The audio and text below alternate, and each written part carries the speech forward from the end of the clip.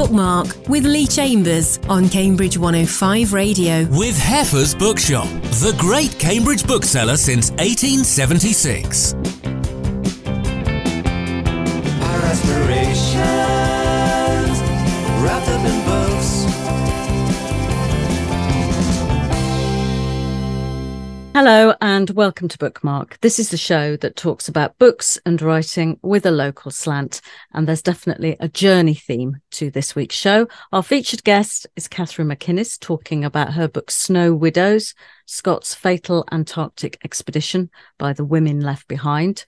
We'll travel to the distant moon of Aneros with Alice Thompson in her latest novel Chimera.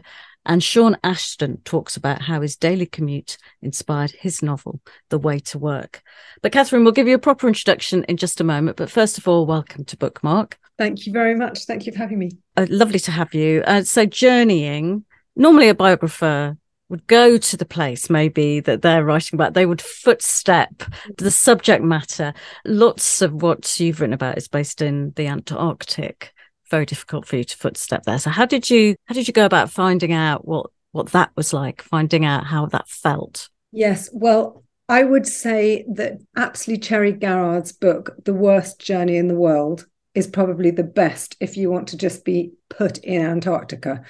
Just looking at this quote from Sarah Wheeler, who has written quite a lot about Antarctica, and she's been there several times, and she said, Antarctica is something for humankind to aspire to.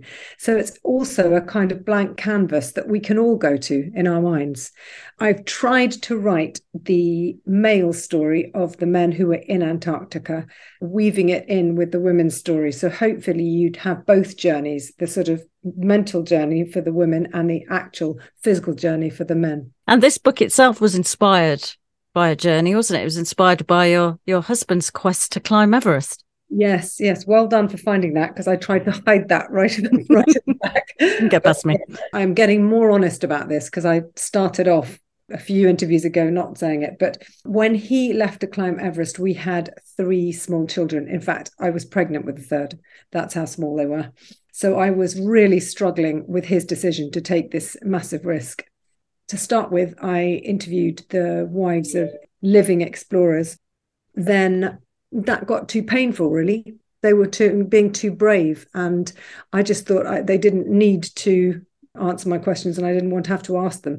So I thought, who can I ask that is beyond having to be brave, beyond me putting them in an awkward position? And I thought, fantastic, these women are absolutely dead, really dead. So it's fine. But they are the experts. They really are the experts, because there are 5 women, because when Scott reached the pole in 1912, he was with 4 other men, so there were 5 of them.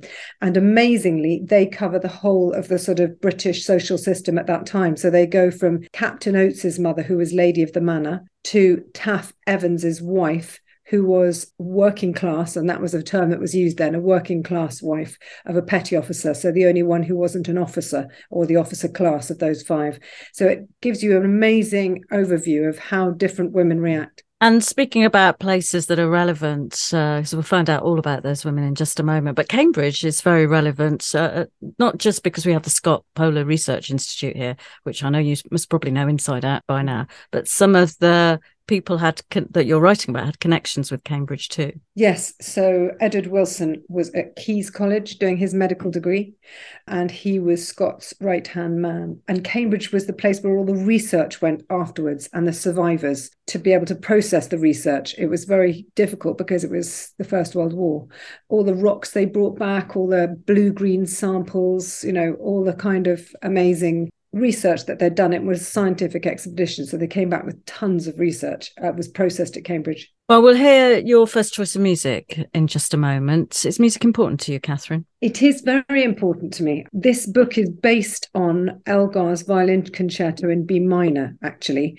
We're not going to hear that, but I just wanted you to know that because there are effectively 10 characters in this group biography, the way that I tried to write it's sort of an orchestra, so many instruments, but one sound. And this one we'll start with is Do You Not Hear My Lady, sung by Aled Jones. Why this one? I think it's quite interesting that These women were so invisible that still now, all 5 of them have been miscaptioned, misquoted.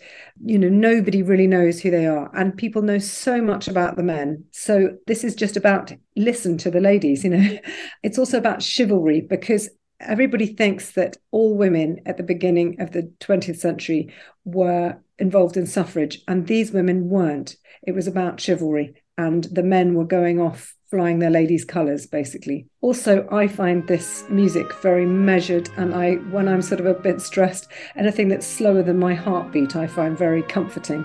So I hope that you like it too.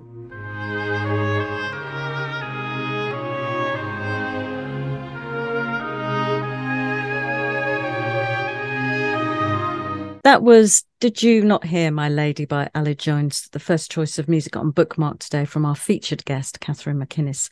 Katherine was formerly an arts journalist and commissioning editor. She's written for The Lady, The Times, The Telegraph and TLS. Her book Snow Widows came out in paperback this year and tells the story of Scott's race for the South Pole in 1912 from the point of view of the women left behind.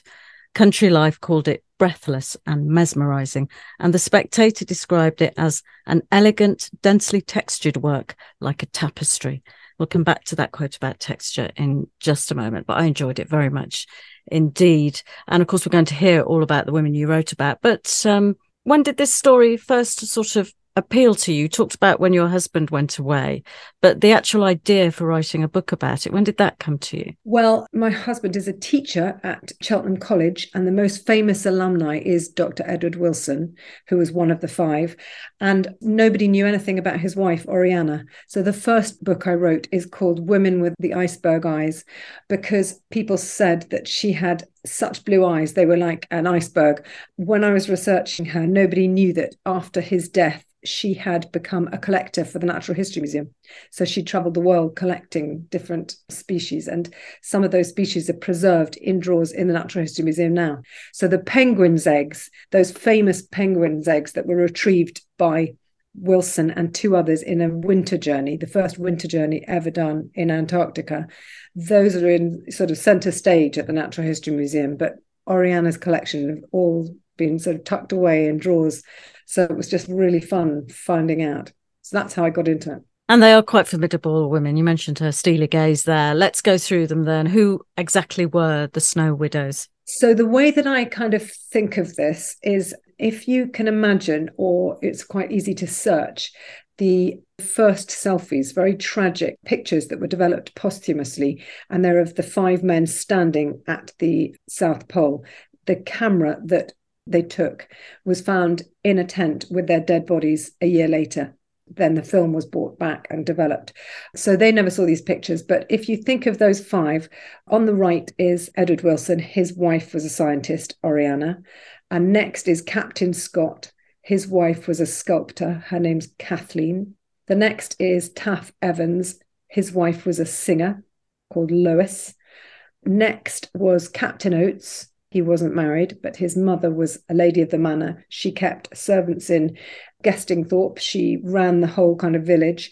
She had servants in London, and she was organising his servants in India, and yet she was anti-suffrage. So she's a really fascinating lady. And then finally, on the far edge of that picture is a chap called Bertie Bowers, and his mother was a headmistress, and she had worked in Malaya, in what was called then Further India. Pretty amazing ladies. They are pretty amazing ladies. And that term Snow Widows, was that a term that was used at the time? It wasn't, but at this sort of time of imperialism, when the sun never set on the British Empire, people referred to grass widows.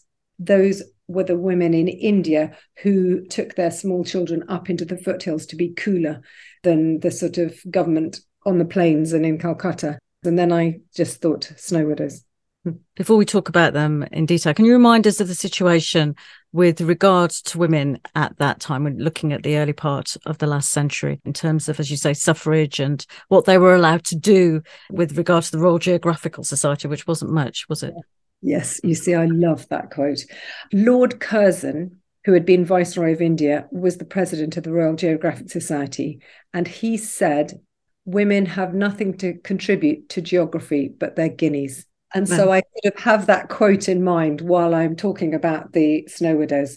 You know, not only did they get decorated for their work during the war, but they discovered new species. They were just hugely influential and incredible. But yes, at that time, the fellows of the RGS were trying to restrict the entry to men only. They said, how can a woman be a fellow? You know, it seems completely obvious to them. And at that time, women couldn't vote. But interestingly enough, in New Zealand and Australia, they could. And so the two wives who accompanied their husbands out from England to New Zealand, which was the final place before sort of jumping off into the Antarctic, that's where the ship sailed from, were sort of asking the women in New Zealand and Australia, you know, what's it like having the vote? And Kathleen Scott was deputy head of the Anti-Suffrage Society in Britain, which is incredible that it existed. And she went round the crowd at a racecourse in Melbourne and said, do you vote differently to your husband? To all these women. And they said they didn't. And she said, see, you don't need the vote. Yeah, she was quite a character, wasn't she? Not much into the sisterhood. They were all quite different in class as well, very much different in, as you say, views on suffrage and women. Did they get along? That's a very interesting question because it is really difficult researching the women in this story. The men kept diaries, journals, official letters. That's all easy and it's all at the Scott Polar Research Institute. But it's difficult to find out letters between the women because they didn't think those were important enough to archive. I have found a relationship between Emily Bowers and Caroline Oates, the two mothers of the two bachelors. They became friends. But what I find interesting is that this is rather shocking and sad. When the Scott Polar Research Institute was built, Caroline Oates was taken round it by Frank Debenham, who was one of the people who had survived and became the director of the institute. And when she was leaving the building, she turned and pointed at a sculpture of Scott that Kathleen Scott had done, which is in the little circular apse above the main door. And she said, that man killed my son. So that was her opinion. But Emily Bowers, who she was friends with, had nothing but praise for Scott. She felt that Birdie, her son, couldn't have died in better company. So it's interesting for me that they could tolerate these wildly different reactions and yet be friends. But Kathleen Scott wasn't friends with anyone. She said, before the tragedy happened, she said, the next time my husband has an expedition, he should interview the wives as well as the men. Better still, have none. Talking about the expedition, then, we should say that it was a kind of age of exploration, that broadly everybody was in support of this expedition, wasn't it? I mean, it was almost hoping that Scott would restore Britannia in some way. Absolutely, it was. It's interesting, isn't it, that the phrase is the taint of ignorance, that you couldn't call yourself a civilized society if there were still blank patches on the map. So that was their impetus. If they didn't have the resources to be able to erase this taint of ignorance, and they didn't feel that they could respect themselves as a nation. And in terms of the women, I hadn't quite realised until I read your book just quite how long away from their husbands, and indeed the husbands were away from their wives, as they were. I mean, this was years without contact. It was years. So they left Cardiff in 1910, in June 1910. The news came back in February 1913. They'd died a year before that, but since you couldn't get into Antarctica and there were no mobile phones, they didn't find the bodies until it was the Antarctic summer, which is the opposite to the Northern Hemisphere, obviously, and they could trace them. They exchanged letters during that time, and obviously there was a massive delay between receiving and sending. So if you wanted to send a letter, you had to write it here, and then it was shipped out to Australia, which took perhaps 2 months. And then the mail boat went in with supplies once a year when the sea ice around Antarctica froze. So you could only have communication once a year. So this was incredibly difficult because it led to tragic misunderstandings. So when Scott was actually dead in a tent, a message came back to New Zealand, which he'd written before he left on that journey to the South Pole, saying, I am going to stay another year to complete my work. So that was the message that was put into the press. And Oriana, for example, sent a telegram to the newspaper in Cheltenham, and the newspaper printed "Our hero fit, strong and advancing." And actually, he was dead in Antarctica because there was such a delay in communication. Marconi had offered them a transistor and a receiver, the sort of very early radio systems he was inventing, but it was so big they couldn't fit it on the ship. If they had, they wouldn't have been able to take enough coal to stay alive. So, they had to sort of make decisions about what they would and wouldn't take. But the thing that is quite interesting is that the wives wrote letters and post-dated them. And one of the most influential ones probably is Kathleen Scott's letter to Captain Scott, which she post-dated to the eve of the expedition. So she said, "Open this just before you're about to set out." So they spend the whole sunless Antarctic winter in the hut. And then when they set out, Scott opens this letter.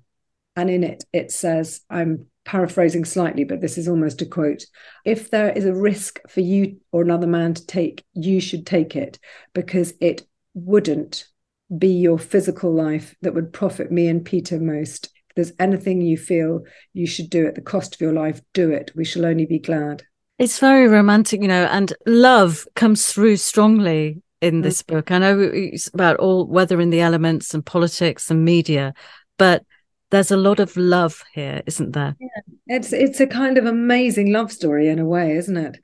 Longing. It's that kind of endless longing.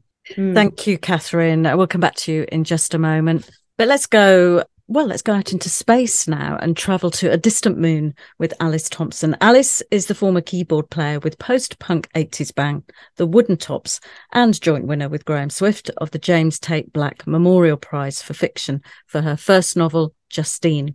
Her second novel, Pandora's Box, was shortlisted for the Stackis Prize for Scottish Writer of the Year, and she's also won a Creative Scotland Award. Her latest novel, Chimera, came out last month. When I spoke to Alice, I asked her what it's about. Ostensibly, it's about Artemis, who is an investigator into dreams and how dreams can help with creating consciousness in artificial intelligence. So it's about her story of how she travels to a moon called Anaros with a group of astronauts, ostensibly to try and solve issues to do with climate change on Earth. But she's actually going to the moon for different reasons.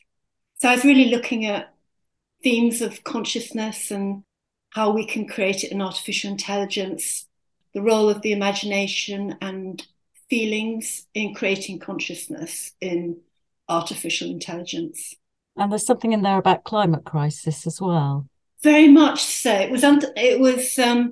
The ostensible reason is to go to look for bacteria that can consume carbon dioxide on Earth in order to solve the problem of climate change. And it is a theme that becomes slightly more prevalent as the story continues, because Anaris is a place of dreams and Anaris starts to turn into Earth, or the climate of Earth. Initially, it's just a very snow-covered, icy planet. I suppose I was looking also at how certain people are looking at technologies to try and solve issues to do with climate change, whereas I think the issues really are about us changing our behaviour here on Earth. And what genre would you say this is, Alice? I'd definitely say I was looking at science fiction. I like to look at different genres in my books. I've written a detective story, a ghost story, a spy story, and I've been wanting to write a science fiction novel for a while, but never had the nerve because I feel it's such a strong genre and involves much world building. But the kind of science fiction writers I like are more interested in aspects of looking at social engineering or philosophical questions like J.G. Ballard or John Wyndham or Philip K. Dick. So I was more interested in the conceptual themes behind a lot of science fiction. Presumably you still had to do all that world building, though, as you say. I mean, how did you go about that? How did you decide? Because there have to be rules, don't they? Very much to be consistent. So. Yes, that's really the only rule, if you like, is that you can make up as much as you like, but it has to be consistent within the world you create. Yeah, it's interesting you talk about that, because there's different kinds of world building. My world in Chimera is very fantastical based on dreams and holograms and doppelgangers. But I suppose I was very intent on creating a world of ice and snow, basically because I wanted to be there. I just had this craving to be somewhere very cold. So I thought, well, I'll just create a world that's cold. And it addresses those issues of AI. AI very topical and likely to stay topical, I would have thought. It's very zeitgeisty, my novel. Absolutely. I mean, we're talking now about, well, people very high up in the AI industries are warning about the dangers of artificial intelligence. And this book, in a way, is a warning against it as well. I appreciate there are very many good things artificial intelligence can do, especially in the medical arena. But this book is also an exploration, really, of the dangers of artificial intelligence and how it can take control. And how much research did you have to do on this? Well, I was lucky enough to get a fellowship at Durham University at St John's College. So I was in the library there and I did quite a lot of research actually into artificial intelligence. Really serendipity. The library had a sort of section on artificial intelligence. So I would just pick and choose. I'd make notes. It would come out in the writing of the book. I did do quite a lot of research. I mean, I do research for quite a few of my novels. You know, I won't use 3/4 of it, but it acts as a backdrop, you know, that I know about, even if it's not actually stated in the novel. Yes, lots of writers say that research is there, sort of underpinning, really.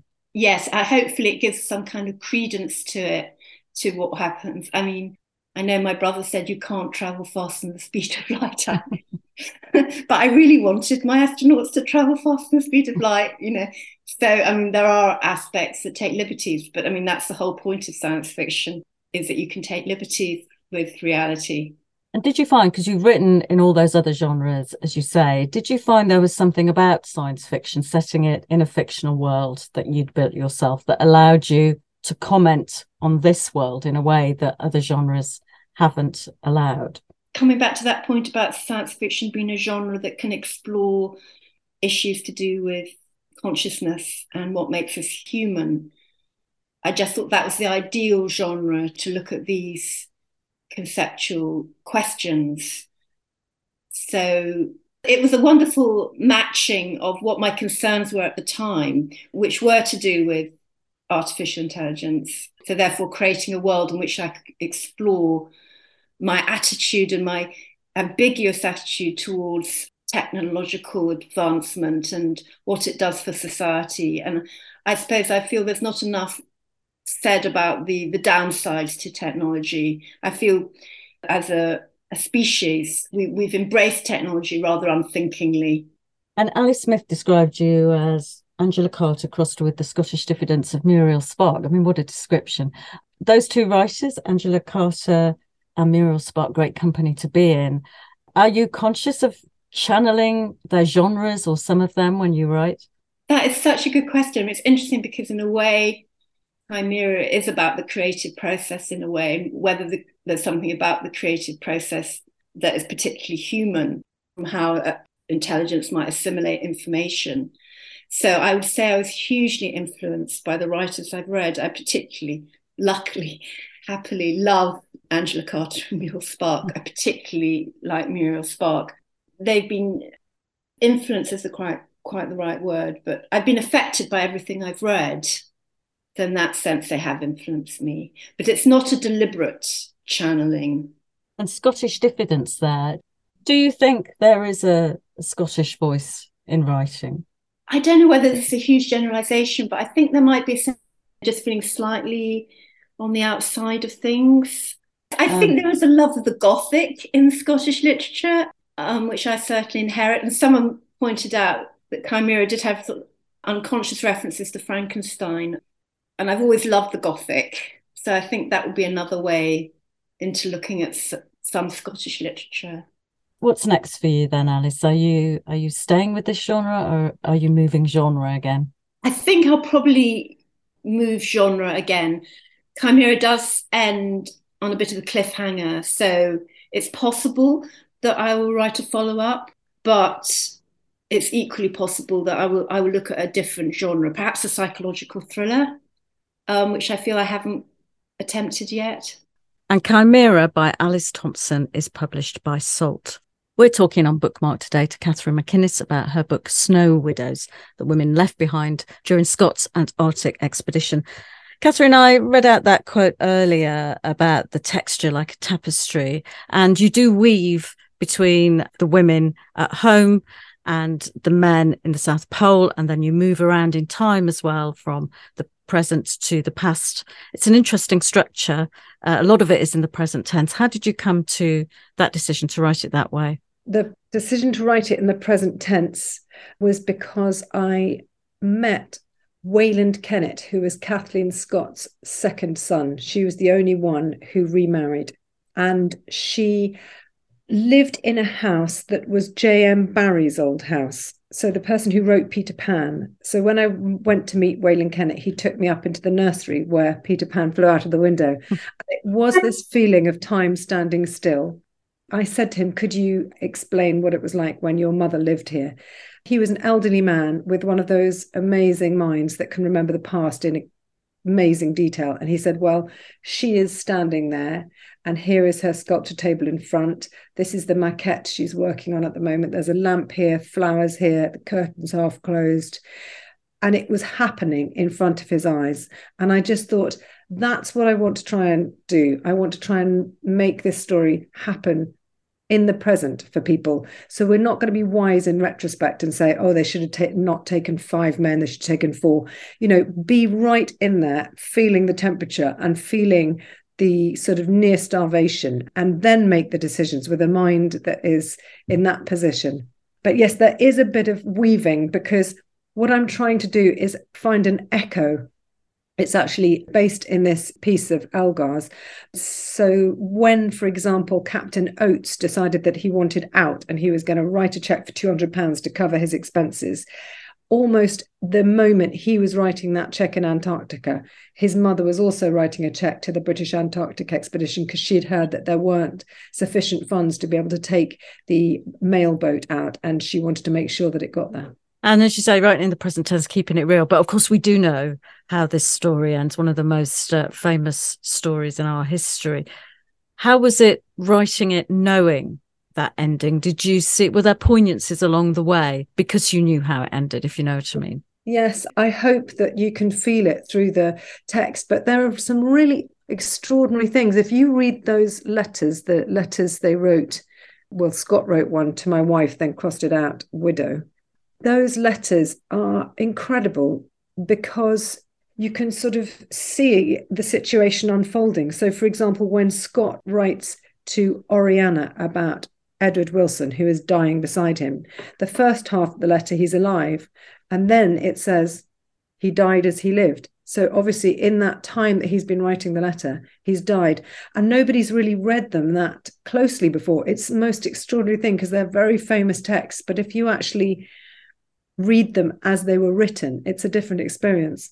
And how did it feel for you, sort of touching those letters, seeing those letters, touching those things that have been so close to the people that you're writing about? Quite amazing, and a huge privilege, and very interesting, because when you read Kathleen Scott's diaries, so she didn't find out that her husband had died until weeks after the rest of the world, because she was on a boat going from California out to New Zealand and they couldn't contact her. But when she does find out, her first reaction in her diary is, well, I expected that. And then you can see her writing deteriorate. And although she's trying to be really brave and say, if he was really brave, how dare I possibly wail? Actually, it looks as if she's dictating to a child when you look at her script, or that she's just changed her pen into her left hand. I mean, she can barely write.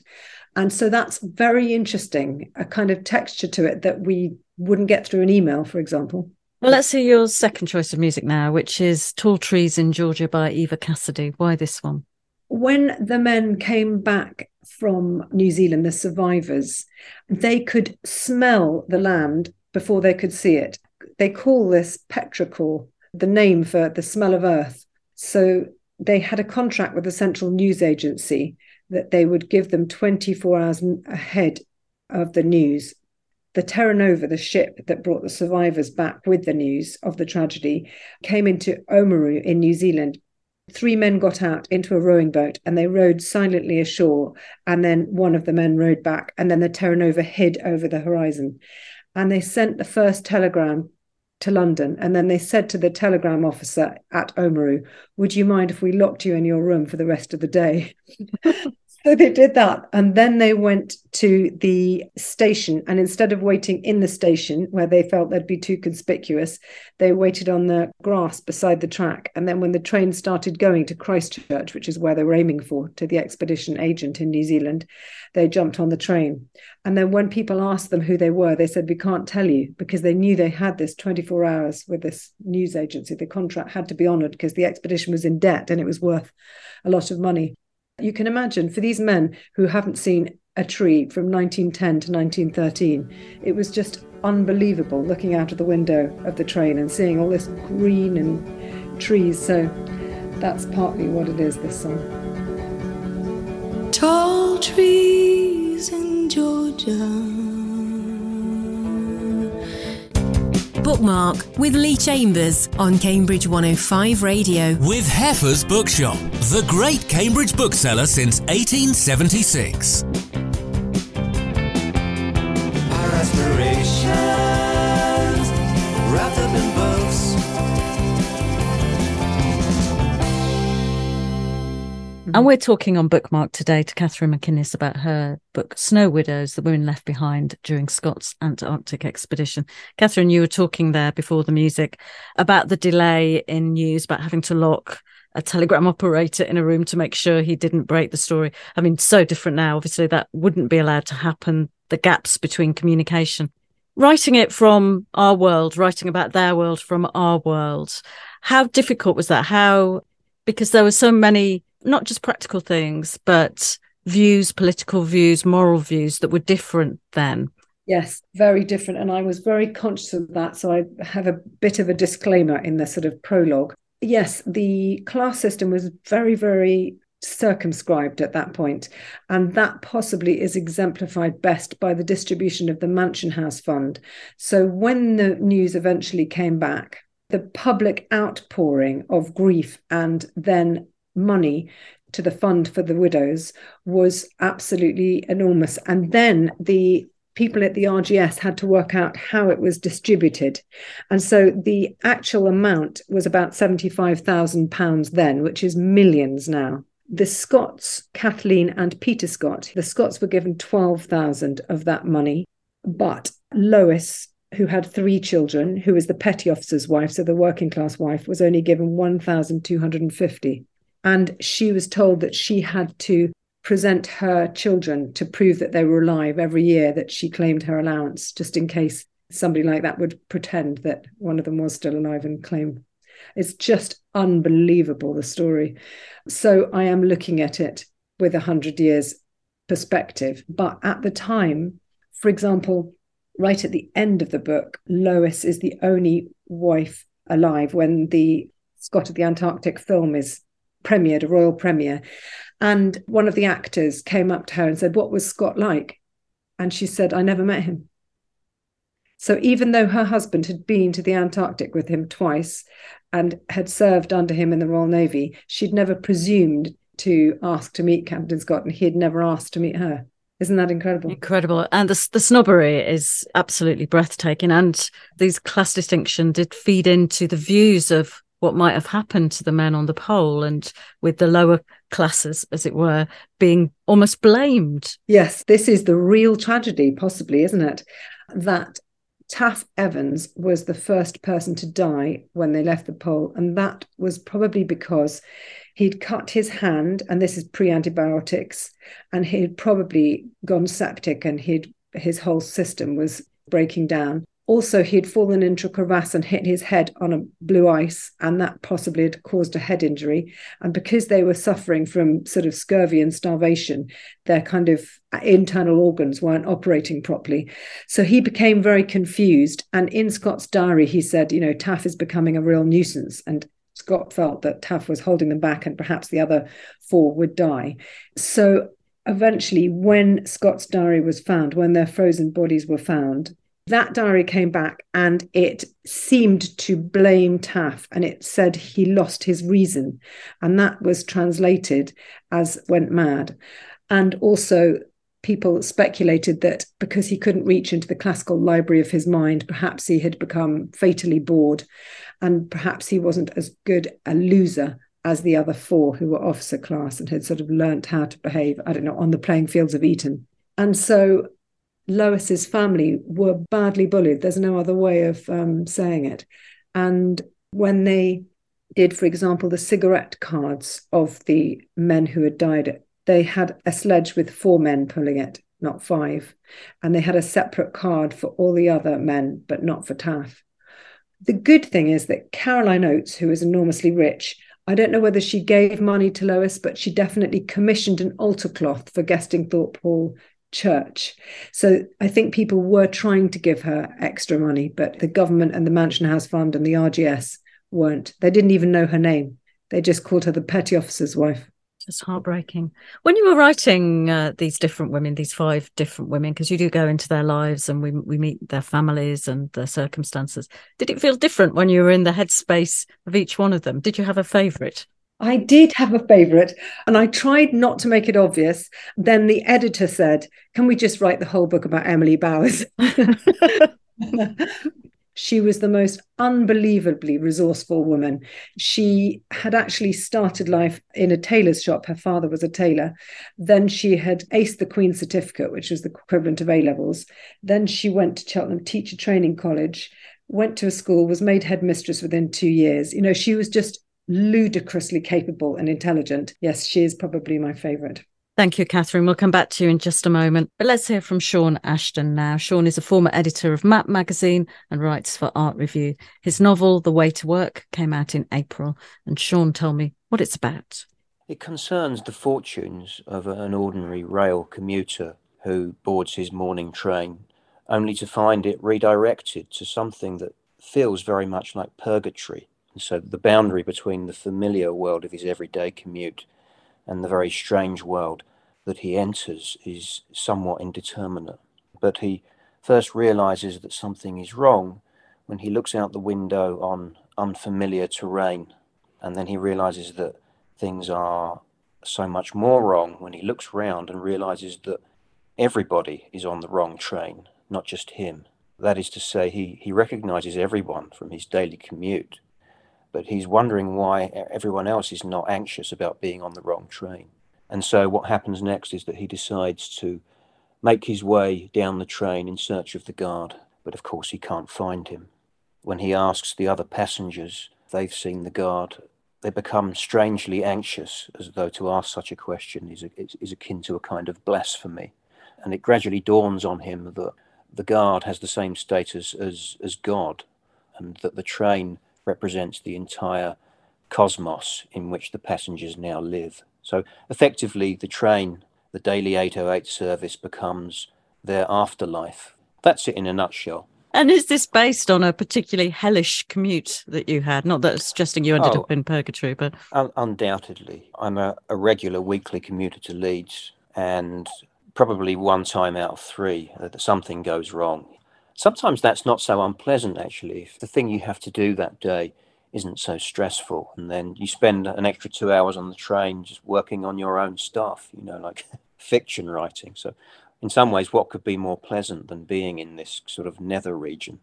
Sometimes it's pleasant. So I extended that idea, and I thought to myself, well, what if he never arrived? What would life be like if the train was indeed the entire world that you had at your disposal? Did you write any of it on the train? No, I didn't actually. I very rarely write on the train. I do crosswords and things like that, and listen to old John Peel sessions that I've illegally downloaded from the internet. Because there is something about, as you say, that space, it's a liminal space, isn't it? Yes. Between two places that is unique. Yes. Liminality is always been one of my key interests as a writer. There's this idea that when you're in a zone that is between the place that you've come from and the place that you're trying to get to, you can have certain thoughts and certain ambitions that you wouldn't have when you reach your destination. It's as though it loosens something in the psyche. I suppose, just to contradict what I just said, I did conceive quite a lot of the book while I was on the train en route to my normal everyday job. But I probably did so subconsciously. I think it probably came about as a result of years of subconsciously speculating what it would be like if you had to spend days or weeks on public transport. And I suppose train journeys as well have become quite symbolic, haven't they? Making a journey, but particularly by train, it seems to capture our imagination, has become resonant. Yeah, it's a very pertinent question, I think. But I sometimes think that we overlook that because train journeys take a lot less time now. In the 19th century, to undertake a train journey would have been, to go from London, say from Leeds, it would have been like a whole day. To travel further than that, to travel by boat anyway, it would have been considered not only a lengthy undertaking, but a dangerous one as well. And so these journeys did become, in some cases, rites of passage where the character of the passenger was changed. I'm interested in whether that can remain the case even today when our journeys are much shorter. I do think that commuting does change our character. It's a test of character as well. To sit in a train carriage and not to communicate with most people on a daily basis, 6 or 7 days a week for some people, is a very strange thing to do, and it has a toll on one's character, I think. And you're used to writing poetry. That might be Yes. where most people know you from. Writing this prose, is it a different headspace for you, a different learning curve? The thing is with a long form fiction is that it becomes much more speculative. You're much less anxious about trying to control the thing and to keep it down to a certain amount of words, which is obviously the business of poetry. That said, in the many edits that one does to a novel, you're always looking to lose extraneous information. So obviously the skill of a poet does come into the equation there. I certainly did enjoy the last book of poetry that I wrote, which was a book called Sampler. It presented itself as an excerpt of pieces taken from a fictional encyclopedia that I'd invented. So I chose different entries from this imaginary encyclopedia and put them into categories for this book. That, I suppose, was as much a work of fiction as it was a poetry collection. So that's my form really as a writer. I tend to write books that fall in between categories. This is the first book that I've written that does fall into the conventional category of novel, I think. It has a plot, it has characters, there is development, and there is a resolution of sorts. Although it is about being between two places. Yeah, one might ask, how can there be a resolution within these liminal zones, and without sort of wanting to spoil the plot for the reader. The end of it is it recalls perhaps the ending of The Wizard of Oz in a way, in that the authority figures on the train, the guard and the driver, are revealed to be quite underwhelming and by no means as controlling as the narrator first thought. And what about structure? Because obviously writing long form prose, you're concerning about an arc, a narrative arc. I'm not suggesting you don't have that in poetry, but this is sustaining it over a longer period of time. As a kind of tentative first-time novelist, well, this is my second novel actually, but the first one was quite an experimental affair. I decided to make things easier for myself structurally by setting it on a train of apparently infinite length. It's also a train that when the narrator travels forward, he can't go back either because the doors close behind him, sealed shut. So the train is effectively sentient. It's like a supernatural entity. Of course, that means that he can't go back to correct any of his errors or attenuate any of his past interactions. So consequently, the novel has a relentlessly forwards momentum. He is undertaking this journey within a journey. He doesn't know where the train is going, but it's going somewhere, it's going forward. Also, structurally, quite early on in the novel, I realized that there were echoes of the river in Conrad's Heart of Darkness, that I'd effectively substituted a train for his river that leads into the African interior. And that's one of my favorite novels, Heart of Darkness. What interests me about it was the extent to which a man, Kurtz, can be identified with a topography, with a river, and that to meet the man is to meet the river. To meet the river is to meet the man. They're both interchangeable things. And of course, this is what happens in my novel. The narrator becomes synonymous with the train. His character becomes integrated with it and inseparable from it. He finds peace in that integration. And The Way to Work by Sean Ashton is published by Salt. We've been speaking on Bookmark today to Katherine MacInnes about her book Snow Widows, which is published by HarperCollins. Katherine, what can we learn for today, if anything, from the Snow Widows? Resilience, also the amazing influence you can make.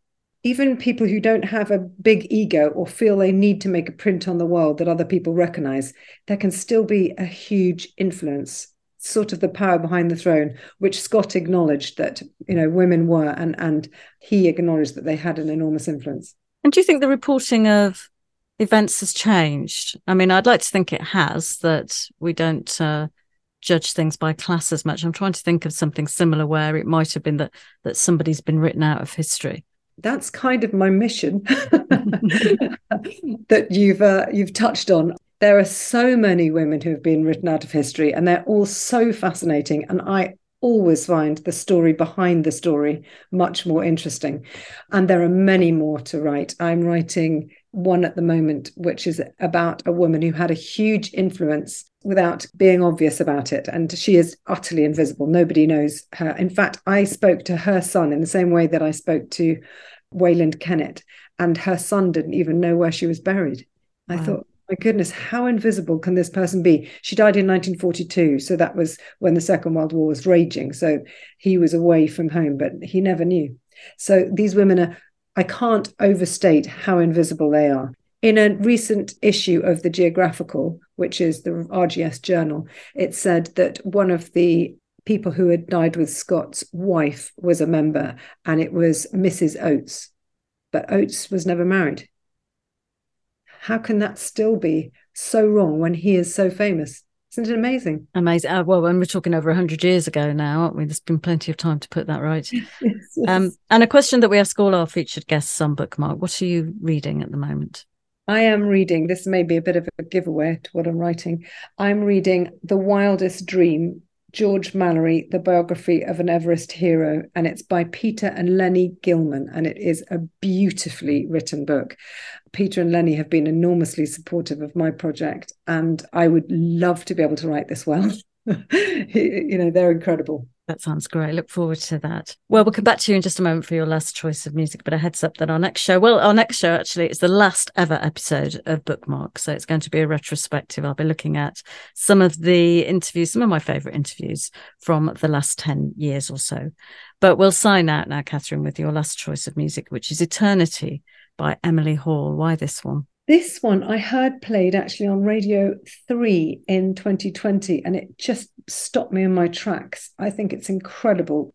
The way that I hear it is it has this amazing kind of overlapping time, and it feels like the expression that Francis Spufford uses, sympathetic equivalence. So even though the women in the Northern Hemisphere and the men in the Southern Hemisphere couldn't speak to each other, you can feel that they are sort of on the same page. If you listen to the words, it says no sign of her in quest. It's found in eternity. It's all the concepts that I have behind this book in one piece of music. It's found we see eternity.